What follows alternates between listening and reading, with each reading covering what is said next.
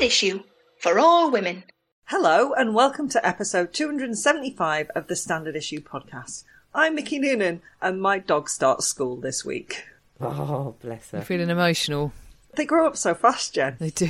It's true. Well, she bloody will. Yeah. She's put on 2 kilos in 2 weeks.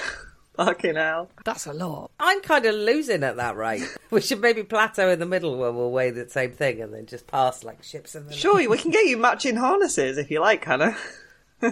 Ooh. No, I'm not into that stuff. Sure. I'm Hannah... Well, you say Yeah, that, I know. but I'm Hannah Dunleavy. And I looked in my diary to discover I've scheduled some fucking for 2 p.m. on the 11th of October. Is it written in pen or pencil? It's written in pen. It's written with an awful lot of confidence. So much so that I looked and thought, when did I write that? Because I haven't even been drinking recently. When did I write that? Who's the lucky recipient? Turns out, Mickey, it's you and Yosra. We're having a threesome. Because what it actually says is flicking. Okay. I'm going to make an effort anyway, just in case things, turn. Oh, Hannah. I'm Jen Offord, and I finally did my 2-minute beach clean, guys. Oh, well done, Jen. Yeah, well done. And how much Thanks. stuff did you manage to collect in 2 minutes? Well, it actually was more like... I feel like I can say this because obviously I did that interview like a bazillion years ago and haven't done my 2-minute beach clean yet. But we did do like an hour. And I took my daughter with me, so that was 2 people's labour. So I feel like, I've made up for those many, many, many times I have not cleaned the beach for 2 minutes. Was she much use? I don't know, peaks and troughs, swings and roundabouts, bit here and there, Sometimes she's like, Mummy, look, there's some rubbish. Okay, cool. She did enjoy the litter grabber, though. And just to say, props to Hayley, who was the reason why I interviewed Nikki from the 2-minute beach clean foundation, the 2-minute foundation, because she does this in Harwich every day. So she's kept it quite clean, actually. It turns out there's not that much rubbish. But she organised it because they got a new thing from the 2-minute foundation, like a sign with some litter pickers in it. So she organised a big beach clean with lots of people. So that was a really nice thing to do. Did you find any money? Nope. Or was it all just terrible, terrible rubbish? It was all really small bits of plastic. Really little, just like little scraps of plastic that you just, exactly as she said in that interview, just little scraps of plastic that have come off other things, and then usually quite brightly coloured because there might be like Smarties lids or, a bit of a bucket and spade or whatever, and you just catches your eye and you get it. But yeah, I was surprised by how many teeny weeny bits of plastic there were. I'm going to Harwich next weekend, as you know, Jen. I shall be inspecting your work. Thank you. I shall grade you. You can come and litter pick with me amongst the shandies and shanties, both, I mean, let's see how Wednesday goes, Hannah. You might not be able to walk by... Oh, dear. Coming up, I chat to comedian and all-round good egg, Kiri Pritchard-McLean, about her new radio show, The Best Medicine. Oh, lovely, Kiri. Author Caitlin Davis teaches me all about female private investigators throughout history, and I teach her the phrase, snakes with tits. So, Yeah, it's one of my faves. In Jenny Off the Blocks, we've got Simone Biles, Sportswomen of the Year, and Swapsies. And in Rated or Dated, is it a harmless cartoon? Is it a full-scale horror film? You decide. As we watch The Hills Have Bunnies, Watership Down. Oh. But first, no platforming, no justice, and no Bell prizes. Nice It's one, time. Jen. Thank you. It's time for the Bush Telegraph. Cue Sting. Telegraph. Welcome to the Bush Telegraph. And yeah, we usually start with a joke here or a funny story, but instead I wanted to say this. It is possible and reasonable to oppose the Israeli government's treatment of Palestinians, which I do, while simultaneously calling for the protection of Jews in Israel, in the UK, in every place in the world, which I also do. Hear, hear. Now, Jen agreed with me, but you might not agree with what I've just said at the top there, and that is up to you. As stated many times before on this podcast, I'm a supporter of free speech and think that disagreement, even on the hottest of potatoes, is fine. It's to be expected. We are not one massive homogenous thought blob, and we're going to have various opinions on pretty much everything. Some right, some wrong, some subjective, some objective. There is the old adage that opinions are like our souls. Everybody has one. And yeah, some of them stink. But I still believe people have a right to express them. I'm pals with people who have different opinions on some stuff than me. Sometimes we have a civil debate, sometimes we don't talk about it at all. Rich tapestry, etc., etc. I should add that I'm also a big fan of being able to change your mind when presented with new information. And not just that, but also seeking out new information and differing views to challenge the ones I hold. Big fan, huge fan, love that work. Now, just to be clear, some speech, such as that which amounts to harassment or incites violence, is, quite rightly in my opinion, not protected by the law or by freedom of speech. Although, to be fair, the line about what does and doesn't constitute this is often a bit hazy. Get me with my nuance. No. And that's not going to catch on, Jen. However, Don't like it. If it is within the law, then a person should be able to speak or write on anything. So I am pleased to see that Professor Arif Ahmed, the new free speech chief at the Office for Students, that's the OFS, which is politically neutral, is pledging to make this the way forward at all English universities, some of which have become a bit no-platform happy of late. Mm-hmm. A new law passed earlier this year says universities now have a duty to secure and promote the importance of freedom of speech and academic expression. Higher education providers and student unions which fail to comply may face sanctions, including fines. Professor Ahmed will also oversee a new complaint scheme for students, staff and visiting speakers who, from August next year, could seek compensation if they suffer from a breach of a university's free speech obligations. In a speech at King's College London happening later today as we record on Monday, Professor Ahmed is expected to say that freedom of speech allows people to consider different points of view, which makes it fundamental to a high-quality higher education. For many students, he's expected to say, I always find that really weird when you know what someone's going to say before they've said it. What if he changed his mind? Which, I would support his right to do. Anyway, he is expected to say that for many students, university might be the only time in their lives when they have both the time and the relative freedom to embark on this exploration. Critical thinking for the win, Jen. Yep, 100%.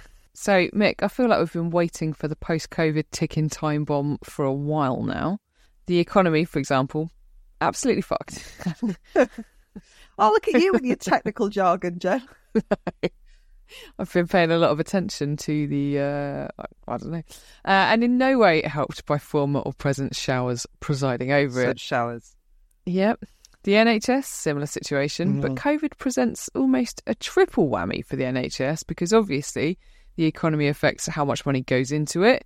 Meanwhile, the physical illness continues to put a significant strain on the health service. Yep. But thirdly, according to reports this week, a surge in people needing mental health care following the pandemic is also playing a part. The NHS Confederation said this week that health leaders are warning that mental health services have been left overwhelmed by a lack of resource. The organisation said that the services are at breaking point, contributing to A&E waiting times of up to 80 hours for some mental health patients. It's such a long time if you're in the middle of an episode. Poor. Yeah. It's a long time if you've got a broken foot, isn't it? Let alone if you've got, I was going to say a broken brain, but perhaps that is not the right thing to say. No, I would in say this broken context. brain, because it can still be mended. I think that's fair enough. You might ask, I guess not unreasonably, why are so many patients presenting at A&E with mental health problems? And the answer to that is, well, a lot of the time, there's nowhere else. An unnamed Acute Trust chief executive was quoted by the organisation as saying, a lack of investment in care for patients who need mental health support outside of hospital and in the community is now having a direct impact on acute services and often means we have no choice but to admit. Obviously, patients being chucked into acute wards rather than mental health facilities is no good for people needing urgent care who are waiting longer for it, or the people in need of mental health care. But it is also no good for the doctors and nurses who do not have the specialist training required to deal with these sometimes complex issues. Mm-hmm. World Mental Health Day is tomorrow as we record this, and NHS bosses are calling for mental health to be reprioritised and for a clinically led review of standards for mental health. I mean, it feels like so many things in this country and, the wider world, that it's been a long time coming. This is so urgent, so needed. Yeah, really, really dire straits. Where's that in your speech, Rishi? Oh, it's like It's like I programmed a really shit AI robot. That's what it is. And I can't program for a monkey's bum, as the well-known saying goes.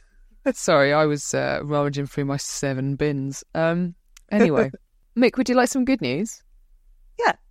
Double good news, in fact. Oh, Jen, with this double good news, you're really spoiling me. I know. Well, last week, not 1 but 2 women Nobel Prize winners were announced. First up, I know. First up, the Nobel Prize in Physics was awarded to, do my best French accent here, Anne Lullier. That was awful, Jen, and I love you dearly, but it was like at least 100 times better than what I could have come up with. So, crack on. Thanks, mate. Along with Pierre Agostini and Ferenc Krauss for their work showing how short pulses of light can be used to study atoms. Don't ask me what that means, I can't tell you. But crucially, people who do understand it were suitably impressed. Good for them. Yep, and the award means that Professor, I'll do it again, Lullier, who is based at Lund University, is the 5th woman to win the prize for physics. Go on. 5, yeah.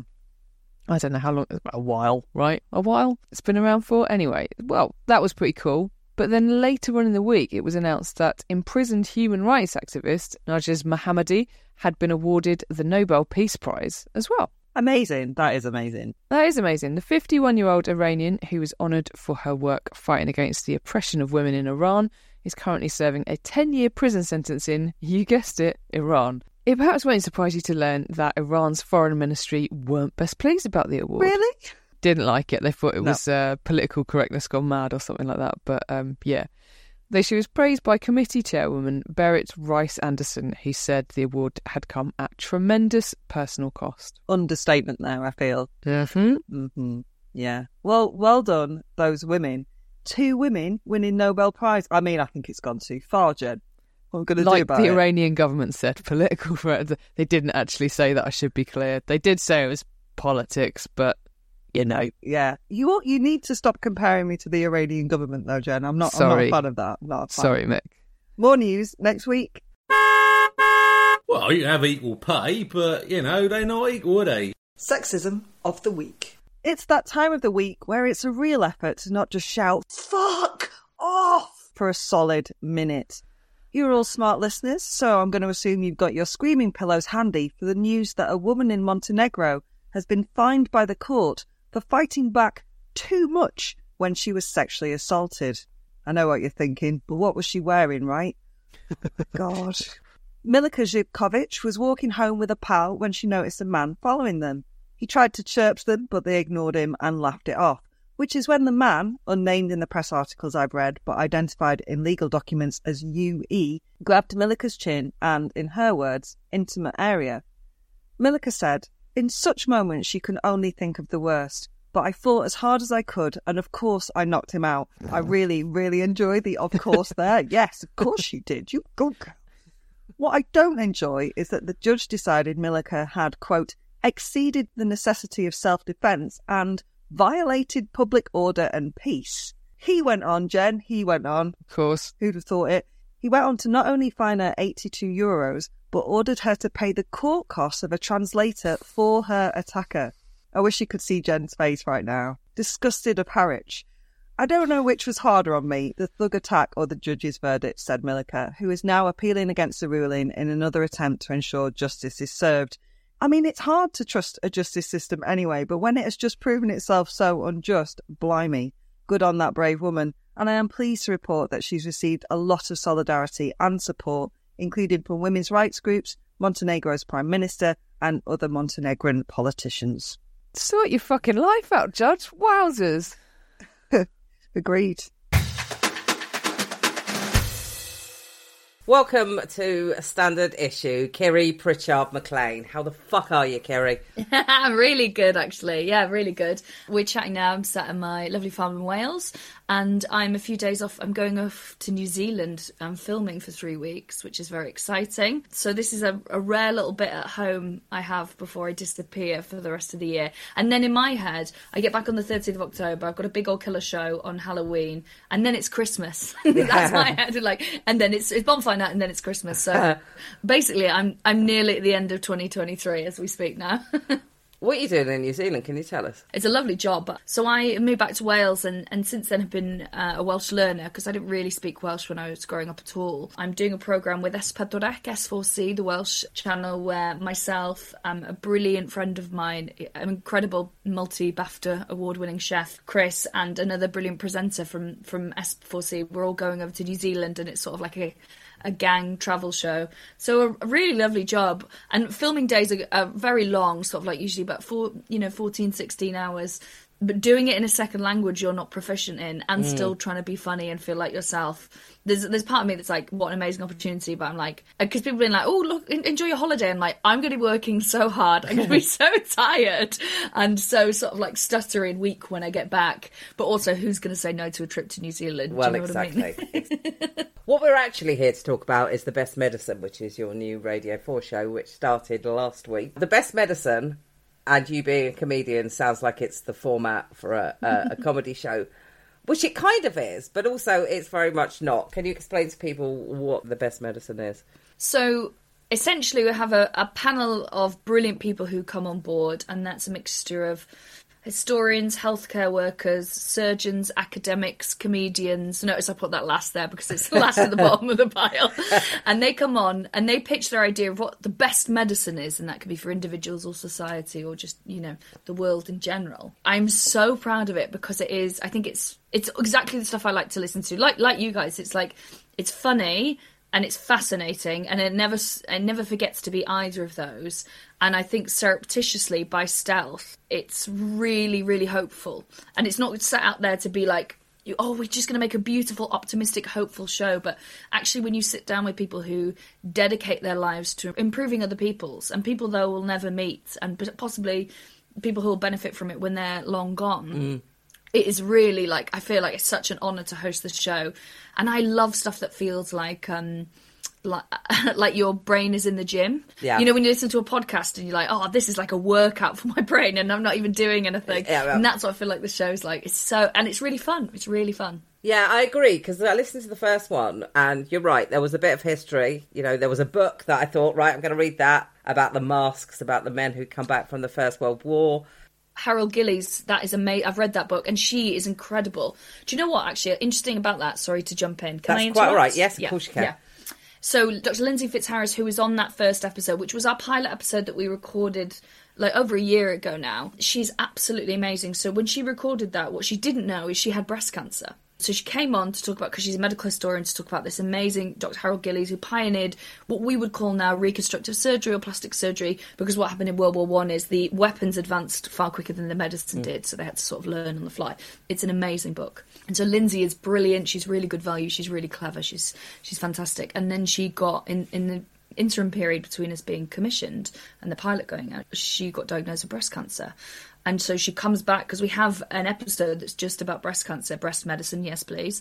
And she comes on and she talks about that experience. And I think it'll be very inspirational for people in terms of the way that she just had a feeling and she sort of advocated for herself. And that's one of the medicines that she talks about is, like knowing yourself, advocating for yourself, checking, all that kind of stuff that I think, particularly as women, how we're socialised, that we learn to sort of like minimise our problems, to sort of put other people's well-being above our own, and to, especially when it comes to things like, be deferential, and all those things can mean that you could get a completely different diagnosis. Lindsay, because she's, an academic, when she got diagnosed, just documented the whole thing on Twitter, on social media, was going, this is fascinating, was speaking to surgeons, and, has had a lumpectomy, and everything's looking absolutely grand now. But if it wasn't for her being like, no, I'm going to ask you to do this for me, it might have been they basically said where it was in the breast,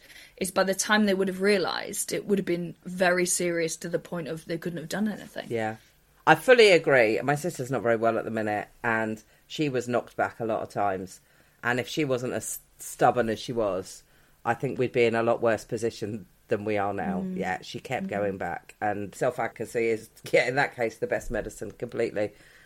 But in that first episode, there was also a lovely story about a real sort of community story about how if I have a heart attack tomorrow, turns out one of my neighbours could come to save me because of this excellent new system. And I immediately thought, I wonder which one it will be.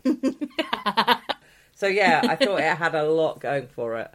You must have learned so much over the recording of this. Absolutely. And, you know, because I find reading very difficult because of, I assume now it's ADHD, which I have been diagnosed with for, you know, like over a decade now, maybe we're going on 15 years. I used to be a voracious reader as a child, just constantly couldn't, like, I would just disappear and go and read books. And as an adult, I found it really difficult. But people assume that I read a lot because the ideas I talk about. So having something I can listen to.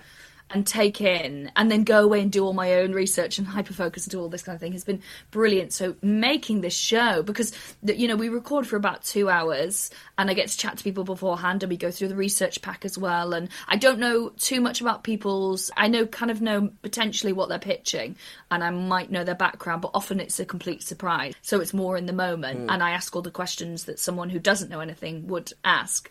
But going away and being able to, sit there with an academic and ask and they go, what about this and what about this and what about this, and then the other people join in and the audience are very involved as well. It has been one of the most edifying jobs, and not just because of, like I said, the sort of weird feel-good factor, which is so normally the antithesis to anything in comedy. A lot of comedy comes from being sort of cynical and aloof and outside, but actually it's been like a lovely...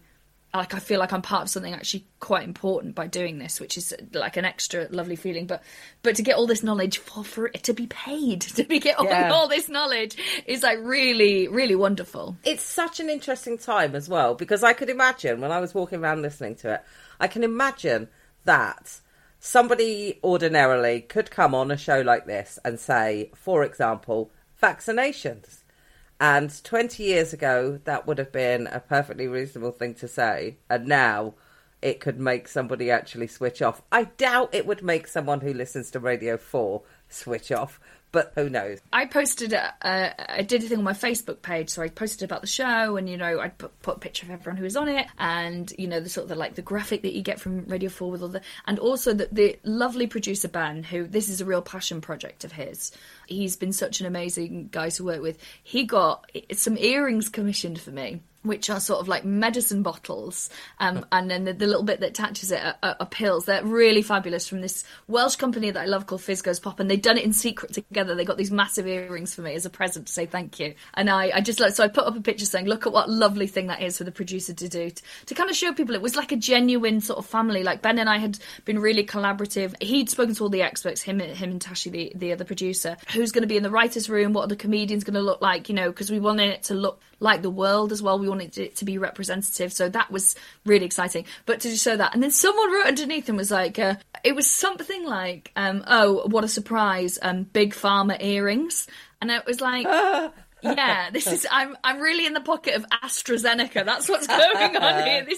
I have worked for 13 years as a stand-up comedian, so I could eventually push pharmaceuticals on Tuesday nights on Radio 4. Yeah. That's been the big plan. And also, clearly, they haven't listened to it, because it's like, I think the best medicines are basically like community masks, but not even COVID masks. We're talking about reconstructive masks, and it's actually a conversation about ableism, you know, in all its forms. One of them is dancing and therapy. The other one is bubbles that you move to chemotherapy so you can target the treatment more effectively. And it's like, who's really finding objection with that, other than someone who's been radicalised by the internet, which is a really sad thing. And I think actually stuff like Best Medicine is so needed because, you know, especially when the conversations are going on with the government at the moment about woke medicine and whatever that is, that actually that the doctors and researchers and historians and healthcare professionals, they all come at this with such empathy in a way that I don't have as a comedian. Like, I read that person's comment and think, oh, just fuck off and die. And they spend all their time going, you know, I don't have to like you to think that you deserve the best possible quality of life and, you know, and the longest possible life. Yeah. And I think they're pretty amazing people for that. I absolutely agree. And actually, what we really need is a fucking vaccination against that. And sadly, it doesn't exist, does it? Do you know what? There's really interesting conversation. The next, so episode 2, so it goes out at 6:30 p.m. on Tuesday night, so I'm ready for, and then you can listen to it on BBC Sounds. There's a brilliant guy, a journalist who's travelled all over the world and done all sorts of sort of investigative journalism, who advocates for trust being the best medicine. He is a black guy, and he talks about how it started with the black community and the low uptake of the vaccine. And he makes a really important point that, like, that is a community who, in nearly every country they've resided in, have been treated incredibly badly by healthcare professionals, and still are. You know, when we look at the maternal death rates being 4 times higher in black women than they are amongst, you know, like white women, that are you that surprised that they're sort of a bit, you know, not quite sure and not trusting of medicine? The Tuskegee, you know, the awful thing that they did with syphilis over there is horrendous, and he talks through all of that, and it suddenly, again, that like forces you to have empathy. Because my, you know, initial reaction to people who don't want to get vaccinated and are being a bit sort of, you know, standoffish is like, oh, come the fuck, it's not about you, come on. But actually, I'm saying that with all the privileges that I have of, you know, being a, you know, cis, middle-class, able-bodied white woman, you know, who's fortunate enough to have been educated as well, and, you know, and is also like a digital native. Like I can understand and hopefully disseminate fake information online. And so it's very easy for me to come to that conclusion, because my community has reaffirmed that, you know, and the medicine is to be trusted, and we trust the science and it will look after you. Because I'm not from a community where actually the complete opposite has been proven time and time again. And then it just all becomes more nuanced, doesn't it? And that is like, I think we would all admit that where we're heading at the moment in terms of polarisation and a lack of nuance isn't actually making anyone happier, healthier or safer. So hopefully just allowing a bit of space and breath around these conversations with a really big platform between Sounds and Radio 4 will hopefully do some good. Yeah, agreed. Kerry, do you have an answer of what you think the best medicine is after all of this? Is it laughter? Is it laughter, Kerry? Come on now. Well, part of me thinks that it is, in terms of the things that I find it's very helpful for me, like the difficult things. Like as soon as I'm able to make a joke about it, that means that I've started some form of healing. Yeah. And like my partner has lost his mother when he was 19, and I'd say we joke about it at least once a day.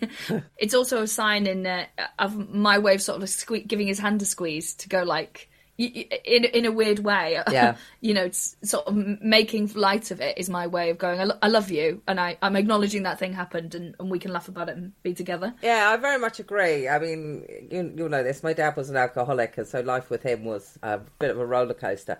But more often than not, when we talk about him, we talk about it and it's funny. I think that's a way of saying, oddly, I mean, it's a way of coping. It is a coping measure, but it's a way of saying, like, yeah, we loved him. We didn't hate him. You know, if I'd hated him, I wouldn't be able to laugh at this situation. Like, that was the fact that here we are, me and my siblings just pissing ourselves laughing at a story that other people, if they walked into the room, would just be like, what the hell is that? How are you laughing? But yeah, but obviously it's not the answer to everything. No. Yeah. I think if you come from a family where that's currency as well, like my father is in hospital at the moment. He's been in hospital since early August, and the sign I know he's like, when my partner and I've gone and visited him, or I've visited my own, the thing we'll report back on is, he's making jokes. You know, he's being very funny. He's being very witty. He's very charismatic, my dad, even though he's really infuriating. So that is like, it's going to be okay. It's going to be all right, because he's like doing a bit. So to me, that's a sign that like the actual medicine is working, because dad's trying to hold court and showing off. So to me, it's also a sign that someone is well. You know, when they've got the people that I know and love, when they've got the sort of the capacity to find the humour in it, is their way of showing me that the actual medicine is working. That's a very good point. Last time you were on this podcast, we talked about Get Off, which is, well, you say what Get Off is, because you're bound to word it more succinctly than I will. Get Off Live Comedy is an independent HR that has been set up to try and eradicate sexual harassment and abuse within live comedy. So how are things going? Because you were doing a survey the last time we spoke to you. Yeah, good news, we've cured it. There's no more sexual harassment in comedy. As you've seen in the news, that was all us. The best medicine is a survey. Yes. No, that was an amazing bit, actually, that the University of Sunderland have been working with us on that, and we commissioned research. The respondents were largely, we had all genders, but were largely male, but that also represents the demographic of comedy anyway. Yeah. It does skew male. Some things were worse than we thought, and some things weren't better, but they were different. We realised from the stats that about 1 in 7 men who are in live comedy have witnessed or experienced sexual harassment whilst doing it. About, I think it's either 1 in 5 or 1 in 6 non-binary people, and it goes to 1 in 3 if it's women, which is a horrible statistic that like a third of women involved in comedy have either witnessed it or experienced it. You know, every gradient of, not that anything is worth less, you know, it's all, this is obviously very victim survivor focused, but every type of horrific crime was represented.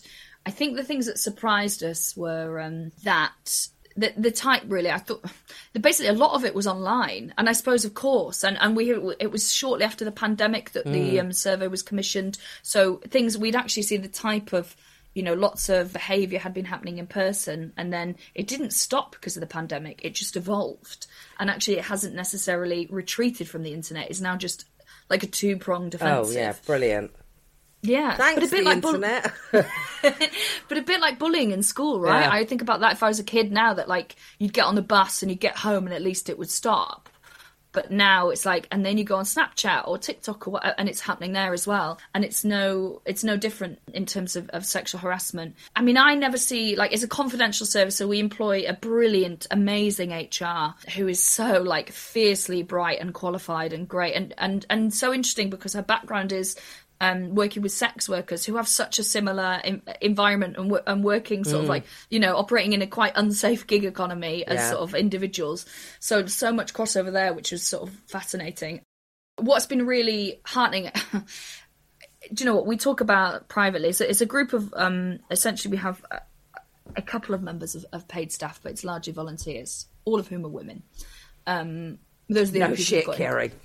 Yeah, those are the people who've got in contact to volunteer their time for free. We sort of sit down and we go through. In fact, after I'm chatting to you, we're having a big meeting. One of the sad things we sort of joke about is whenever someone gets outed for being, I say outed because everyone kind of knows in comedy anyway who these people are. When they get outed public, and bear in mind they only get outed publicly if there's a story in it. So it usually has to be the worst types of crimes committed by someone that your parents have heard of. Yep. So all the things where it's actually like, all the stuff is like, oh, there's that promoter who says, oh, come on, everyone has to give me a hug before they get, or I make all the ladies give me a hug before they get paid. When the journalists were incessantly calling me when everything was happening about Russell Brand, they didn't want to hear that stuff. They want you to name someone famous doing something appalling. I was like bombarded and just going like, no, you're the first and only journalist probably that I've really spoken to about it, because it was also not very, everything I saw wasn't victim survivor focused. Like, even in green rooms, when people strike up a conversation, I'm always so wary because I'm like, someone in this green room has most likely lived through something like this. And we're sort of pontificating on what happens next, or who do you believe, which is actually one of the sort of aims of Get Off, is to remove the, oh, does that feel like it would be true to you? Or how well do you know this person or that person? Or what did you see that night?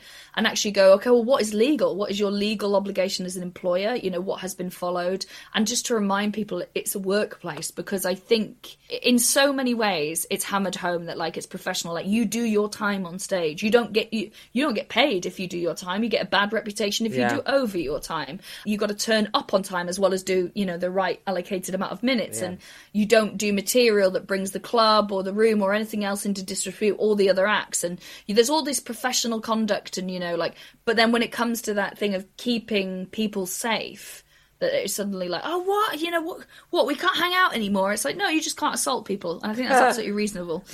So it's really complicated, and again, like, so in some ways, I'm not the best person to know, because, like, we have a brilliant HR who's designed our policy. Do I know it in and out? Absolutely not. You know, like, I'm not even with my comedy nights are signed up. They're members. It's sort of paid for by members, and I fill up the financial shortfall. So the members pay basically a penny on every ticket, and they get the free training, they get a policy, they get support just to make sure that they are doing things right. And it's so interesting to see all the sort of like hand wringing that happens when these people get outed, of people going, God, what can we do? And God, it's terrible. And I love this industry. It's a few people spoiling it. It's the bad apples thing. And I don't want anyone to drop out all this kind of stuff. And then you go, okay, well, give us a penny on every ticket and we'll make sure that you're looking after people and, that you're anyone involved in your club. And they just go absolutely quiet. And you're like, that's interesting. Yeah. That's how much those people's safety is worth to you. You can charge £40 a ticket. What's most stuff? It's between sort of 10 and 15 or 10 and 20, and a penny of that for every ticket they sell, and they go absolutely radio silent. And it tends to, the bigger clubs, it tends to be ones where women are very high up who go, no, this is important that we're involved in this. And I just think it's sad. And sometimes we sit down and they go, oh God, the membership requests have got a bit quiet. And like I'll joke and go, well, we just got to wait for another perv to be outed. And then people remember it's something they should care about. Because a lot of the people running it are men who haven't experienced it, so it's a thought exercise to them, as opposed to a lived experience. I mean, you will know from when your time gigging, like, there's so much stuff, or just generally being a woman, like, I think Me Too had this effect on lots of us. You're like, I have forgotten more than I remember. Oh, absolutely. Yeah. And that's why Me Too was such a difficult time, is because it was swirling everything up, and you're like, oh yeah, and that, and that, and that, and that when I was 14, and that when I was 11, and that when I was 20, and this when I was... And it covers the absolute gamut of all the things that you can experience. And because it's not a near everyday occurrence, I mean, I imagine it'll drop off a cliff now. I'm 36 because I'm dead to society. But if it's not a, near everyday experience, I think even like...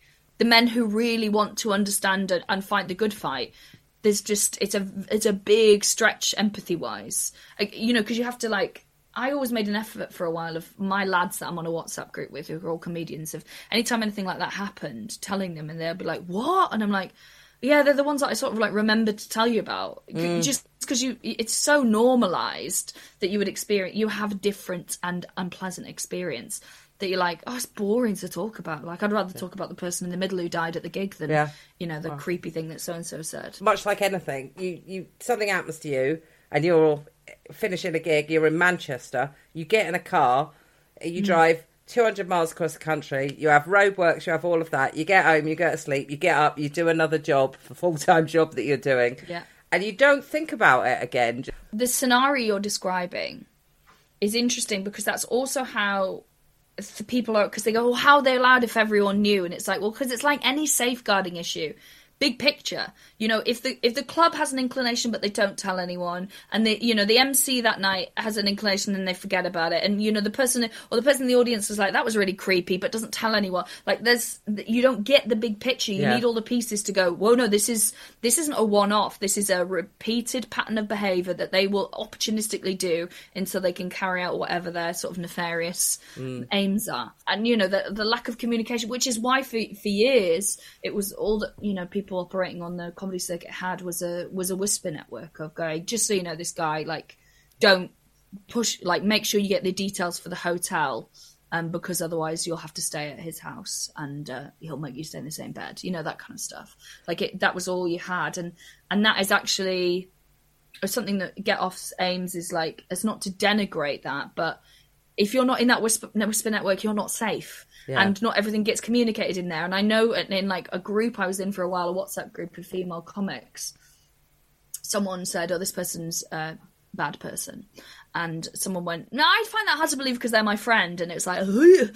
And also, like, why should women have that responsibility as well of, like, weighing up who's a good guy, who's a bad guy. I'm using guy in a gender neutral term there because I understand that all genders can be perpetrators. But, it's another tax on existing in this world and in this industry of, like, weighing up who's safe to tell, who's safe to disclose to. And then, if anything happens further along the line, they're like, well, did you even tell anyone at the time? But like, well, because there was no one I thought would listen, because that person is the person I could have told, the authority figure was the best man at his wedding. So no, I'm not going to say that to them.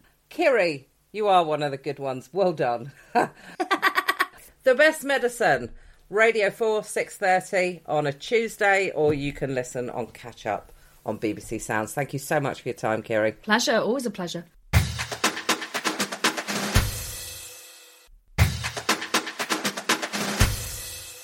Hello, I'm joined on the Zoom by journalist and author Caitlin Davis, PI. Caitlin, hello. Hi, morning, Vicky. Now then, you've been on the pod a couple of times before as a journalist and author with your brilliant books, but the PI descriptor just then is a new one. Tell us when and why you became a grown-up Nancy Drew. Grown-up Nancy Drew. Yeah, I don't have the twinkly blue eyes and the sports car that Nancy Drew drives, but yeah. Well, I wanted to write a history of female private eyes. I wanted to, to try and understand what do they do and when did they start and what cases did they solve. And then I realised that actually I don't even know what private investigators do. So I thought I better train myself, do a course, and then I'll understand what the job is about. And then hopefully I'll, have a better way into sort of looking at the job historically. Yeah. I mean, I just Googled how to become a PI and all these options, very cheap options came up. And then I realised that, it's not regulated. Anyone can become a PI. If you want to become a PI, you can open an agency tomorrow, whatever your background, education, criminal record, etc. So I decided to do a course through the ABI, the Association of British Investigators, because they're the oldest professional organisation. And I did it online because this was during COVID, so you couldn't do it in person. So I went online and learned how to become a PI. In the first chapter of your wonderful book, Private Inquiries, it just like you announced that you're going to become a private investigator. And I was like, go on then, this is amazing. Was it tricky? It was different from what I expected. There was an awful lot of, legal documents to read. The emphasis is very much on, being a professional, being a law-abiding PI. And from what we see, in popular culture, on TV and in films, PIs don't seem that bothered about invading privacy or stalking people or reaching through people's bins or intercepting their phone calls. But when you start doing the course, you realise, of course, that all of this is completely illegal because there's no real definition of what a PI is. And it's because it's, as I said, not regulated. So there are no laws that particularly apply to PIs. So you're supposed to follow the rules and regulations that apply to police officers. So it meant reading endless, long, legal acts about what you can and can't do. So, yeah, that was a surprise. Most of the course was really how to be a professional and how to do something legally. I mean, I did learn things like use of GPS trackings. I didn't know about that. And, realised that if you place a GPS tracker on the outside of someone's vehicle in a public place like a car park, that's okay.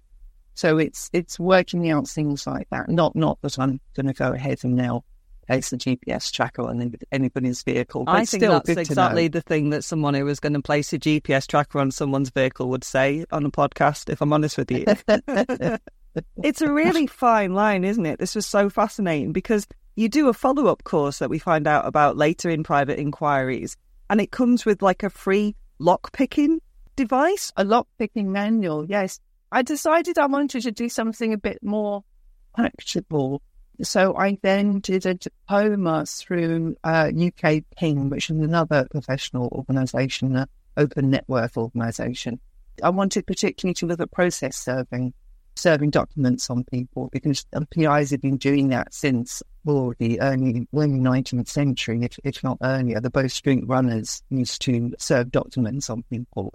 So that was quite practical. I did learn what the rules are and how to serve a document on somebody. Whereas again, in media, it's like you just sort of sneak up and hand them, a document and divorce petition or whatever it is, and then you just sort of run. So this explains how exactly to do that.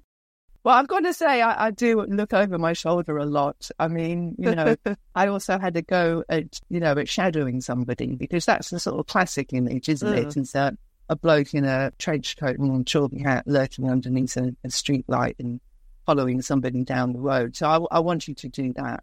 And I thought I'd be really good at it. I thought as a journalist and a novelist, I'm observant and I pay attention to detail. And unfortunately, I was completely useless and lost all the people that I was following very, very quickly. I think I just wasn't concentrating in the way that a PI needs to concentrate. I was too busy sort of spinning stories in my head about the person that I was following. Yes, it was much harder. All the PIs I'd interviewed had told me it was really hard. But still, for some reason, I thought I could finish it. But yeah, I wasn't.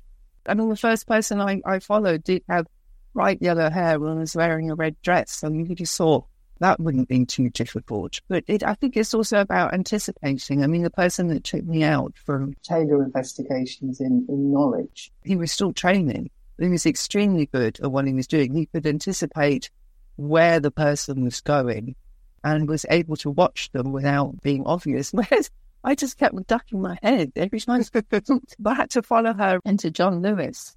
I was watching her, but I didn't want her to know I was watching her. And I didn't want to be watching a woman anyway, so I felt a bit uncomfortable about that. And every time she looked up, I just ducked my head, making it very, very obvious that I was watching her. So again, failed. That's really interesting you say about feeling uncomfortable watching a woman and indeed sort of creeping on anyone. The fact that I've just used the phrase creeping on anyone when I didn't mean to is interesting because what becomes quite clear in everything that you're talking about in private inquiries is you have to leave your morality at the door quite a lot if you want to be a successful private investigator. I think that's the sort of the line that a lot of PIs take, and I would say that it probably comes from men more than anybody. And I think, modern PIs, particularly modern women PIs, are doing their utmost to be honest and trustworthy and following the law. And they don't just take on any case. You can't just go to a PI and go, can you follow so-and-so? They want to know why. They want to know if you've got a legitimate reason for doing that. And definitely PIs in the past couldn't have given a, whatever about that. But these days, it's definitely changed. So some of the women in the book in the early days, and particularly the men, the crooked men that they work for, yeah, they're following anyone. They're using entrapment, basically. Okay, let's go back in time. What sort of timescale does private inquiries cover? Well, the first documented case in the UK of a woman being sent to do undercover work is around the 1850s. So that's pretty much when I started. The problem is, of course, it's an undercover job, it's an underground job, and men, particularly men in Scotland Yard, are hiring women to do this, but they're not being very open about the fact that they're hiring women. So it's very difficult to find out what was a woman's name, what was her age, where did she come from, because they just hid their identities. So to begin with, it's very hard to work out, is this woman even real? So Mrs. Jenkins, for example, is said to be the first female private detective in Britain. That's all we've got to go on, Mrs. Jenkins. I mean, very, very difficult. And she was hired, apparently, by the head of the Metropolitan Police's detective department, Charles Frederick Field. Then when he retired, he was the head of the detective department, and when he retired, he did what an awful lot of men would do after him. He opened a private inquiry agency in London. And then he hired a woman called Mrs. Grocott, and she is a real woman, Sarah Grocott. I found her in archives and in records. And he hired her, she was a cook, a former cook, and he hired her to move into a household in West London and bore 2 holes through her mistress's bedroom door to see if her mistress was having an affair, the woman was married. What she'd seen, she reported back to ex-Inspector Field. So that's really where I started with that case, because it was a very high-profile and scandalous case. Mm-hmm. And the women who ex-Inspector Field hired were really given a rough time in court. Yeah. Their evidence and their testimony wasn't taken seriously at all. They were spies, they were domestic servants, they were untrustworthy. Field, meanwhile, went on to, enjoy a much longer career. And also that case is interesting because it's when the sort of peeping Tom image started. that private eyes they're snooping into private affairs. They're pretending to be someone they're not. They're doing it for money. They're motivated by money. And also the idea that this is women's role in detection. This is what women are good at. You know, if you were watching a woman, hire another woman, get that woman to befriend her target and worm her way into the woman's confidence, and then nail her with some evidence of an affair or something else. And that's such an unfair image, and it's continued right up until today. And even at the time that this case was going on, women were doing all sorts of undercover work. So matrimonial was just one element, really. Mm.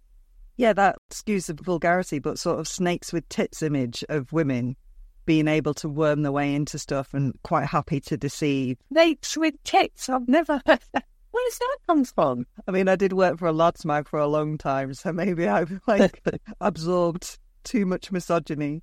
I thought it was quite a popular phrase.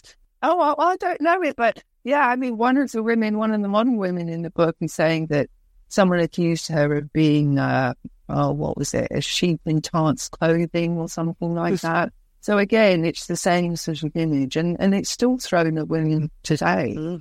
And it's in contrast as well, or goes hand in hand, not even in contrast with, you have this image, but then as private detective work became more popular and more understood as an industry, the women who were doing it were sort of looked at like fun novelty items, like, you know, like a squirrel on water skis, the descriptions in the press. It really wasn't seen as a job for a woman, was it? No, and I think a lot of women played on that, though. You know, because even when you get to sort of the early 1900s, where you've got women running and owning their own agencies and hiring men, you know, the agents in the field are all men. Even then, when you've got quite a few of them doing this, often operating right around the corner from each other, they still pretend that they're the only woman, private detective. So they sort of play on it a little bit, the unusual quality that, you know, there's no one else, so they're the only woman doing it. By the 1920s and early 1930s, it was seen as one of the best paid careers for women that didn't require specific qualification or education. And at that point, you had, in London's West End alone, you had 11 women running their own private detection agencies. And yet today, in the whole of the UK, there's only perhaps 15. Wow. So you can see that's a massive drop. Absolutely. Now, the subtitle of Private Inquiries is The Secret History of Female Sleuths. And it's really not kidding, because female private detectives were really hard to pin down and categorise. And you touched on it earlier, like women just disappeared. Were very hard to find when you're looking through Ancestry or through official documents, because names would change, or they'd get married, or they'd just disappear, and people played a sort of fast and loose with facts about themselves, where they were born, who they were born to, their age, all of that. So I wondered, how often did it feel like you were on a wild goose chase, and how did you get over that with the sleuthing that you were using to investigate these women from the past? Yeah, all the time. I had my head in my hands, really, because I'd be like, you know, well, who is this woman? What's she lied about now? I mean, women used private detection as a place to totally reinvent themselves, and they weren't questioned at all. The press absolutely latched it up, you know, printed their biographies and printed their case stories, and you read them and you just think, how could anybody have believed this? So there were several women that I focus on. One of the earliest, Antonia Moser, she became a private detective in 1888. That was the year of the so-called Jack the Ripper murders, when the idea of detectives not doing their job and maybe we should bring women in and they would do it better, that was very much, you know, under public discussion. So perhaps that was something that sort of pushed her into becoming a private detective.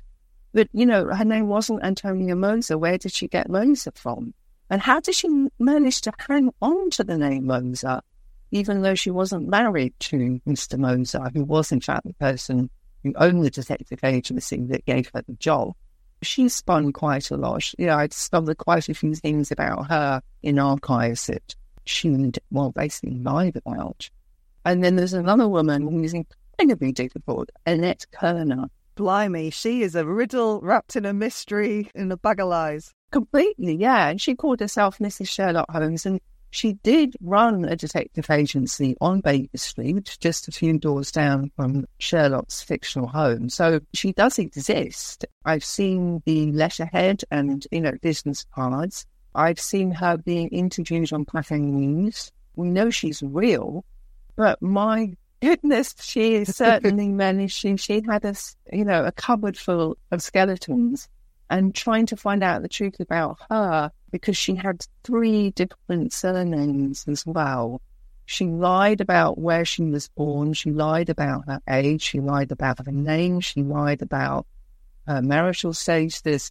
She had 2 children, a son and a daughter. And I had a breakthrough at one point when I found the son using a surname that his mother's first husband had changed his name to. And that was the point. We were like, whoa, okay, I found him. But then trying to contact, modern day people and find out, look, did you know that Annette was a private detective? That I went through probate records. Having found her son, I then found her nephews, and then I found the wills that belonged to her nephews. And then I found everybody named in those wills. And I just started contacting them one by one. And then there's 2 women in the book whose identity I still don't know. I mean, I still don't know for certain. One was a woman called May Story, who was from Tynemouth, near Newcastle upon Tyne. I believe that her father was a coal miner in Yorkshire. I think I found her, but that wasn't her real name. But I'm still not, I'm really hoping that once the book is out, someone will get in touch and put me right. And then there's another woman from the 1960s, Anne Summer, who was very much a 1960s image of the female private eye. She carried a tape recorder in her bra, and she did a lot of sleuthing and boring holes in walls, and very much like we did in Victorian times. I don't know who on earth she is. And I had 3 private investigators and 2 genealogists help me, and we couldn't establish who she is. She was on TV. She was on the Eamon Andrews show. Her photograph is in the Daily Mail. So presumably she was a real person. But yeah, I'm not quite sure who she was. I think it's really interesting, and you get this across so brilliantly in Private Inquiries. You go to visit Sherlock Holmes Museum, the Sherlock Holmes Museum, and you talk about how some people acts like he's an actual, genuine historical figure rather than a fictional figure. And with Maud West, Annette Kerner, Anne Summer, across this period of history, people want to believe what they're being sold when it comes to this industry. Yeah, it's true. Sherlock's the most famous private detective who never existed. And when you go to the museum, the whole sort of spiel you get is, this is Sherlock's bedroom, this is his bed, this is his study, this is his chemistry kit. It's like, well, wait a minute, he didn't exist. And then you look in the visitor's book and you look at letters that are written to Sherlock, and he's endured for so long. And I thought he was Sherlock Holmes, I think, first appeared 1887 in Studying Scarlet. So women were already operating on their own a good 10, 15, even 20 years before Sherlock existed. He's continued, and they've been wiped out. And as you say, with people like Maud West, who was a hugely famous detective in, again, the 1920s and 30s, I mean, the stories that she spun and the way that the press would just print them, really, just encourage these women. Antonia Moser, I talked about before. I mean, here she is in the late 19th century talking about how she tracked a bigamist across Europe and then followed him to the States and then followed him for 3 days on the back of a pony to Chicago, I think it was. And just thinking, what are you talking about? And it's like, I don't think so. I don't think that happened. Amazing. But they're great stories, and we love a great story. We love a narrative. I wondered, out of all of the women that you've discovered, their lies and their truths, which female detective from history would you have hired and why? I can say that immediately. Zena Scott Archer. That's who I've got. Yeah, I mean, Zena is, she's brilliant. So she ran an agency in Liverpool, Scott's Detective Bureau, which her father, an ex-flying squad officer, had set up in the late 1940s. And after his death, she took it over and she ran it until into the 1980s. So that's a good 30-year plus career. And Zena really, she was a professional. She saw herself as a businesswoman. She didn't lie about the cases that she undertook. She didn't break the law. I would hire Zena in a flash. You know, she had a very varied workload.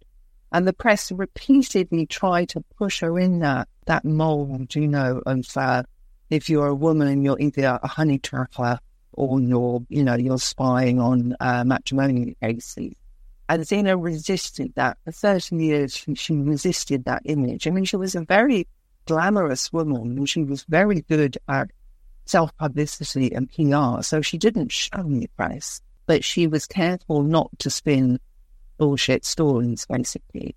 And 3 main model women that I interview in the book. So we've got Jen Jarvie, who's the death investigator, looking at cold case murders. And we've got Sam Pimper, who runs Rogue Daters, that looks into people being scammed by, online dating sites. And Charlotte Notley or Norwich. I would go to any of those without hesitation. And I think by the end of the book, going to a private detective felt like a possible thing to do. I wouldn't have thought of that before. I wouldn't have thought, I don't know, I've got a problem or there's an issue or I think a crime's been committed. I'm going to go hire a PR. Now I think I would. And I think these days when trust in the Met Police, particularly in particular, especially if you're a woman, when, there's so little trust, I mean, who would you go to? Would you go to a police officer or would you go to a woman PI? If I trusted a woman and I knew she was legit, I would go to her. And are people going to be able to go to Caitlin Davis PI? No, but I have been offered work. Amazing. Which is worrying, really, when you think that all I've done is a couple of online courses. No, I don't think I could do it. If somebody asked me to help them out, I could do it. But which cases would you take on? Could you pick and choose? And how do you work out whether someone does have a legitimate reason or not? Writing books, I get enough harassment and threats as it is, so I don't think I could necessarily take on a job like that. I mean, you do need to be tough. But having said that, women love the job. I mean, they really, really find it satisfying. The satisfaction they get from solving a case, they all describe it as an incredible buzz.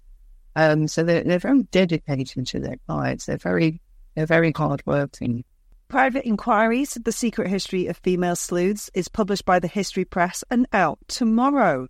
Caitlin, I'm a tiny bit disappointed that I can't come to you for PI services at any point in the future, but it has been absolutely fascinating learning about these women and learning about the industry. So thank you so much for chatting with me. Thank you for having me on.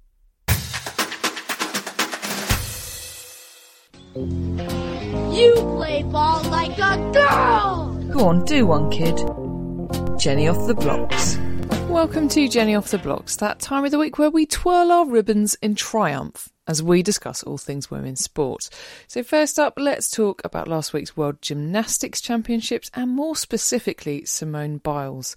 You might remember Biles took a bit of time off to look after her mental health a couple of years ago following a pretty disastrous Olympics in Tokyo where she was forced to retire from events after experiencing the twisties. That's kind of like the yips if you're into cricket.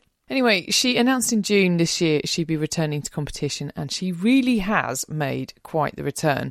After helping the USA to a record 7th consecutive team gold last week, she went on to win the all-round gold on Friday, which sealed her place in history as the most decorated gymnast of all time. She went on to win another 2 golds on Sunday in the beam and floor event, bringing her total world championship titles to a staggering 23. Now, they do start competition early in gymnastics, but lads, she is still only 26 years old. Things were also exciting for Team GB, but not in such a good way, as the 2022 World Floor Champion Jessica Gadarova was forced to drop out. Taking her place, Alice Kinsella finished 7th, having been called up at very short notice. While we're on the subject of elite performances, the Sunday Times Sportswoman of the Year Awards shortlist was published last week, and I was chuffed to see Phoebe Schechter, Britain's first female American football coach in the NFL, make the shortlist for Changemaker Award. Congratulations to her. In Team of the Year, perhaps unsurprising to see the Lionesses get a nod, but they're up against England Rugby, England Netball, England Cricket and the Team GB Team Pursuit team who took gold at the World Championships this year. I'd have thought the Lionesses would be a shoo-in for that, but they did win last year, so who knows, maybe they'll mix it up a bit. In the main event, absolutely delighted to see Mary Earps nominated. Obviously, I want her to win, but she is up against Katarina Johnson-Thompson, a very deserving candidate who won her second heptathlon world championship title this year, as well as Tammy Beaumont, who became the first woman to hit a century in the 100, as well as Hannah Cockcroft, who is up for both Disability Sportswoman of the Year and Sportswoman of the Year, having won her 14th world title at the Para Athletics World Champs this year, and has set the record in 5 different events. Also nominated are aptly named horsewoman Rosalind Cantor, boxer Chantel Cameron and netballer Helen Housby. We look forward to the winners being unveiled later in the year, but of course, they're all already winners. Finally, as if you've not had enough good news already, last week it was announced that Italian sticker company Panini, you remember them, will launch its first ever Women's Super League sticker collection in December this year.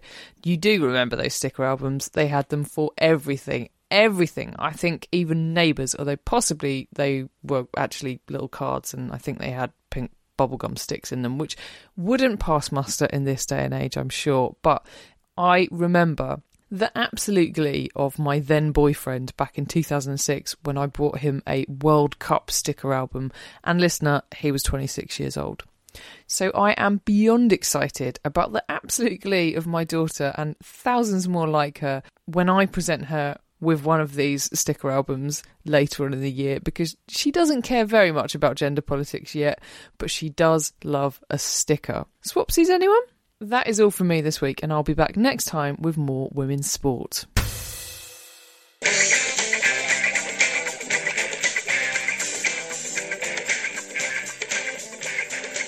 Welcome to Rated or Dated. Now, at the end of last week's podcast, when Hannah announced what we were going to be watching this week, I was actually quite unprofessional in my reaction. So, Hannah, sorry. What film this week quite rightly made me say, Jesus Christ? This week we watched Watership Down, which premiered this month in 1978. Oh yes, welcome to the 1970s, when the ways of entertaining your kids included leaving them in a hot car in a pub car park, opening the front door and telling them what time to be home, or, if it was raining, plonking them in front of a film in which cartoon rabbits tear chunks out of each other. Happy days. Happy days. It's based on the 1972 novel by Richard Adams, which was itself based on stories the author told his daughter on long car journeys. He really didn't want to be a dad then. Fucking hell. Yeah. And he bolstered that with his experiences during Operation Market Garden. Jesus. What? Do you know what Operation Market Garden... Or for anyone who doesn't, after D-Day, the Allies decided they were going to invade the Netherlands and get to Germany through the Netherlands. And it went quite badly. Perfect fodder for children's entertainment. Watership Down is a real place in Hampshire, in the South Downs, by the way. I mean, I'm sure our people living in Hampshire already know that. Its cast is pretty starry and includes Richard Bryars, John Hurt, Zero Mostel, shouty as ever, Joss Ackland, Nigel Hawthorne, Denham Elliott, and brace yourself, Jen, Heidi High's Simon Cadell. I noticed that, but also I'd like to add to it, when I was going through the cast yesterday, also Derek Griffiths. Yeah. Who I love, if you remember him from children's TV in the 1980s. Couldn't be more 70s if it tried, really, this film, could it? The film was an instant success and made a huge return for its investors, up to 5,000%, apparently. It also hung around in cinemas, meaning that it was ranked number 17 of the top earners at the UK box office in 1978, but also number 6 in 1979. Oh. 6 months after its release, Bright Eyes, sung by Art Garfunkel and written by Mike Batt of Remember You're a Womble fame, entered the charts. It immediately went to number 1, where it stayed for 6 weeks, making it the best-selling single of 1979 in the UK. Yeah, and the reason, according to my dad, that Paul Simon was the talent of Simon and Garfunkel. Has that been disputed? I'm not sure that's ever been disputed. I'm sure there were some people somewhere on the internet discussing this at length. If I may just interject quickly, it really does speak to the horror of that song that it was one of the least welcome aspects of this film. While many cinemas had late night screenings to cater to an interested adult audience, not all adults were impressed, especially at the rating of Universal, given by the British Board of Film Classification. I nearly said flagellation there, and it would have been fitting.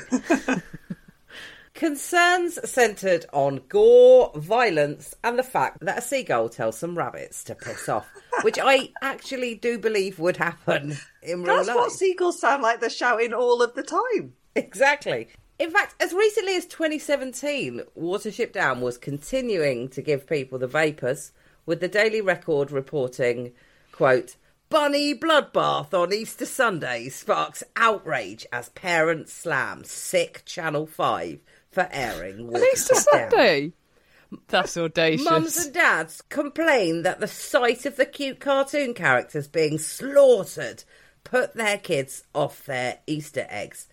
Who am I to doubt people? But in my experience, nothing puts children off Easter eggs. However, in 2022, the BBFC, rightly or wrongly, relented its website stating, quote, "All our classification decisions are shaped by people's opinions and are regularly updated in order to reflect how things may have changed over time. The most recent submission of Watership Down in 2022 saw the animated adventure passed at PG for the first time in the film's history, over 44 years after its first release on film. This change in classification from a U to PG is in line with our guidelines and is accompanied by the content advice of, quote, mild violence, threat, brief bloody images and language." So, let's tuck into the plot of the Texas Chainsaw Rabbit. After a bit of backstory about Rabbit Jesus, the main action begins. Rabbit Jesus. As Fiver, a rabbit, has a vision of destruction of the community that he lives in. After failing to persuade the Warrens' leader that all the rabbits need to evacuate, a small group, led by Fiver's brother Hazel, heads off to find a new home. Biblical epic much? We'll talk about that later. The group encounters lots of dangers, and a hawk takes their only doe. They meet a rabbit called Cowslip, but work out that life is only good in this warren because a farmer is feeding these rabbits so he can later snare them and have them for his tea. Eventually they reach Watership Down, but the trouble doesn't stop there. It seems that the bulldozers did come and destroy their old home, according to one rabbit that managed to escape, and they were then attacked by some bad bastards, rabbits called the Ephafrons. I don't know why everything in this is so difficult to pronounce, given it's for children, but maybe we'll why get are to that foxes later. called Roombas? They're little mechanical hoovers. Anyway, I'm sure we'll come to that. And this all culminates in a great escape type thing, followed by a big fucking fight, and then victory for the good guys / rabbits. And Hazel then dies an old man / rabbit. The end.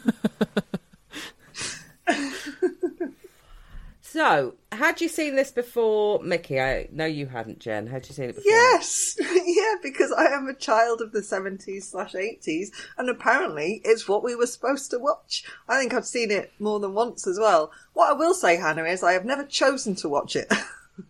So I've never watched it apart from one section of it, which is where the seagull says piss off. So I remember going to a party. My parents' friends had a party. I think I was about 8 years old, and Watership Down was the film they'd selected to play for the kids in the back room. Keep the kids quiet / traumatised for life. I was probably the youngest one there. I reckon most of them were probably about 12, 13. But interestingly enough, skip forward a few years to when I'm about 13 and the big kids are like 16, 17, and at the very same house, upstairs in the teenage son's bedroom, they are watching It, which I did go and sit and watch with them. Yeah, thanks very much, the Hamers. Yeah. You've scarred a lot of children. The Hamer House of Horror. Hey. Thanks very much. Thanks very much, guys.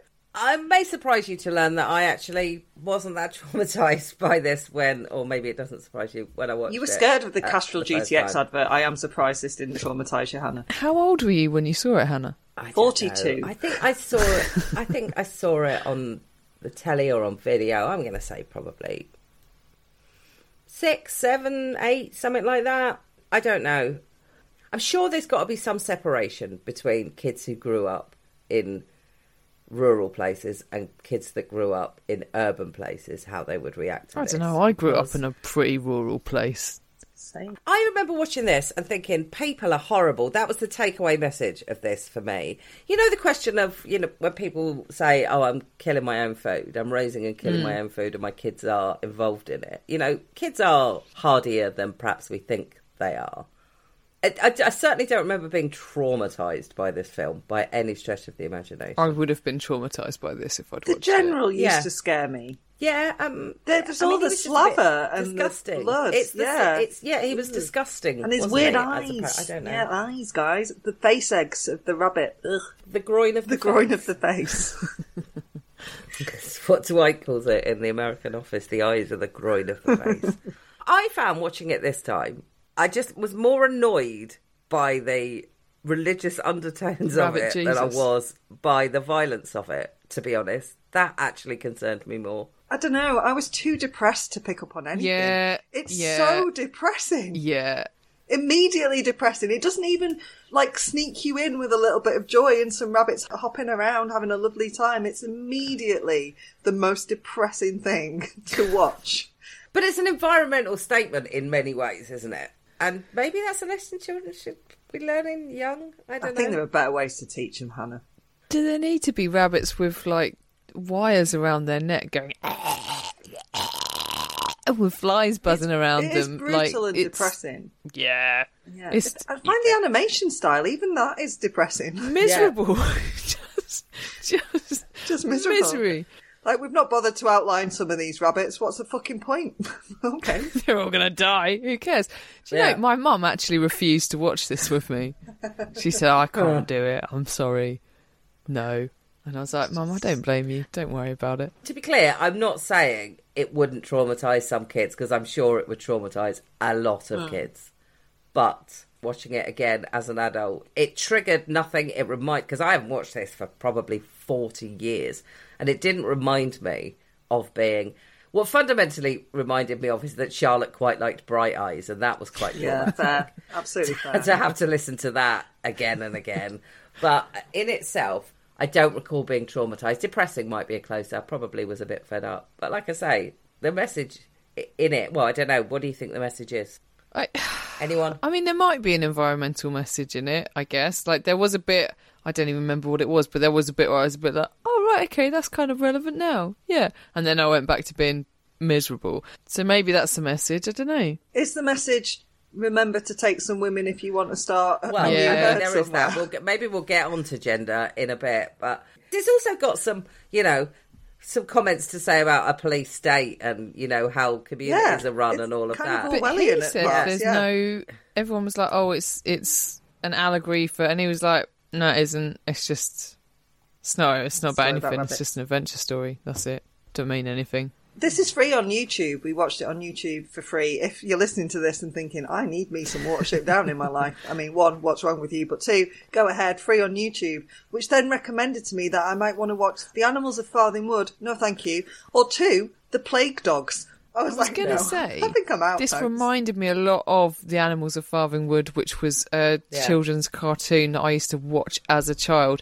And I fucking hated that as well because it was so depressing and rabbits I liked always it. What was died wrong in with it. me?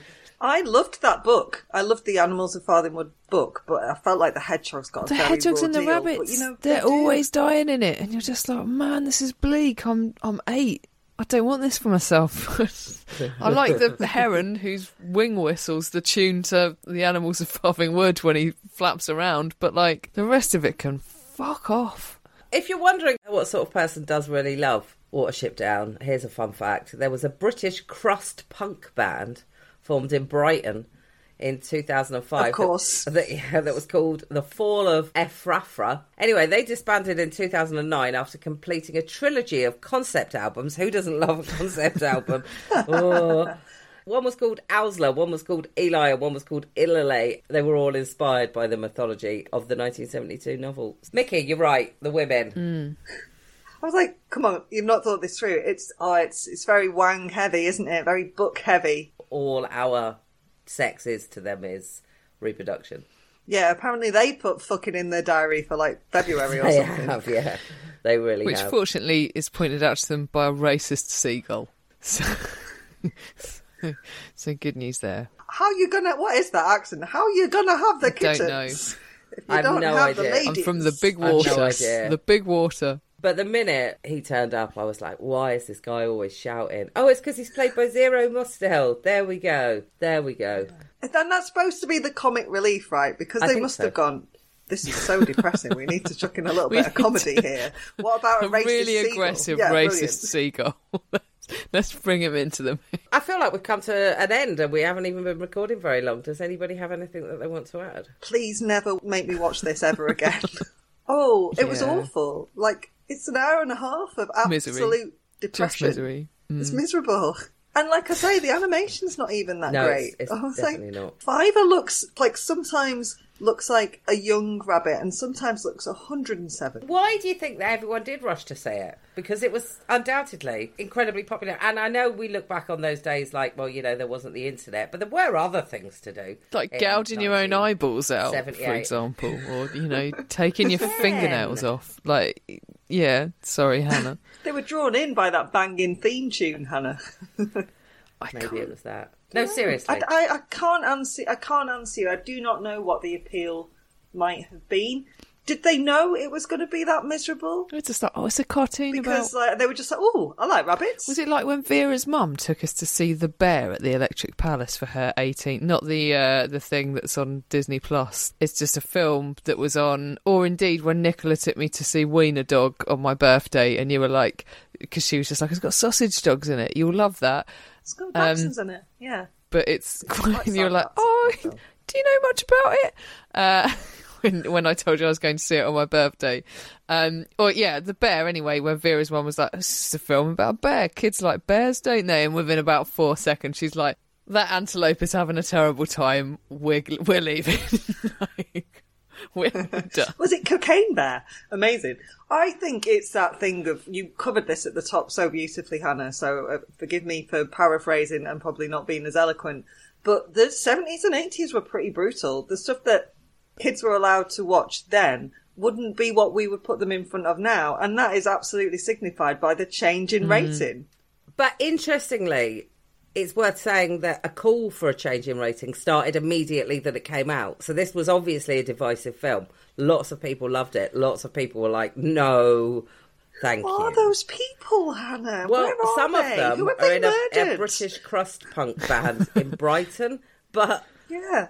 there must have been more people. Yeah. Apparently. Yeah. If you're a massive fan of Watership Down, please at us with some sort of explanation, because there are 3 very baffled women They've here. also remade it. It was Yeah. a Yeah. series on Netflix. Yeah. But wasn't it Was it James McAvoy? I don't know. I don't know anything I think about it. James McAvoy. wasn't it banned in quite a lot of places in America? I would have thought Americans would have liked it because it has this sort of, I would say, biblical epic feel to it. It's about a man taking his people to the promised land. Banned in my Yeah. house, tell you that much. For real. Okay. Watership Down, rated or dated? So sad. Rated? No. Dated? Yes. It was never rated. I don't understand the question. I'm too traumatised. It's dated, and also, no. The answer to that question, mated or dated, is no. Well, I'm going to say and no offence to you two, but I think the reputation of it is perhaps slightly harsher than it deserves, because I don't think it's as gory and violent as everyone says, but I do agree that it is in parts just quite boring. So we shouldn't be sticking our kids in front of things that are quite boring. I think some of its messages stand up still, but the animation does not. All things considered, dated. That's very nuanced, Hannah, as opposed to Jen and I just crying and shouting no. Well, guys, fortunately, and thank you very much to Mickey Noonan for the suggestion this morning. Next week, I'm bringing some light into your lives, possibly with a bit of racism, but we'll see. It's a while since I've seen it. Next week, we're going to watch 1993's Cool Runnings. Lovely stuff. Potentially.